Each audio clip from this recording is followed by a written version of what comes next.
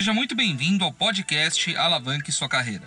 Meu nome é Paul Barramondes, sou Master Coach e criador do método Alavanque Sua Carreira e eu quero ajudar você a atingir o seu próximo nível. Se você tem o seu plano de carreira bem definido e já sabe exatamente aonde você quer chegar, o próximo passo é você definir com o seu gestor metas.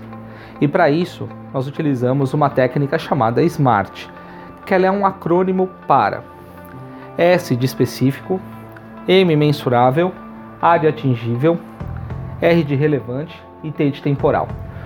Por que colocar a sua meta neste formato? Porque você precisa saber exatamente quais são os seus entregáveis. Depois, como você vai mensurar, como é que você vai apresentar esses resultados, como é que você vai saber se você está indo ao caminho dos seus resultados ou não. Essa meta ela tem que ser atingível, não adianta definir uma meta que você não vai conseguir chegar nela. Ela tem que ser relevante tanto para você quanto para a organização.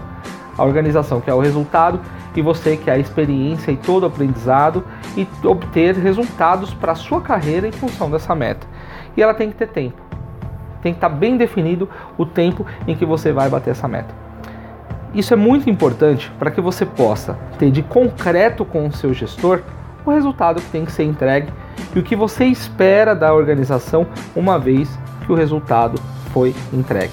Se caso você não consiga entregar o resultado, é importante que você defina um plano de ação e saber exatamente por que não entregou, quais foram os fatores e o que precisa ser feito para atingir as próximas metas. Gostou deste conteúdo?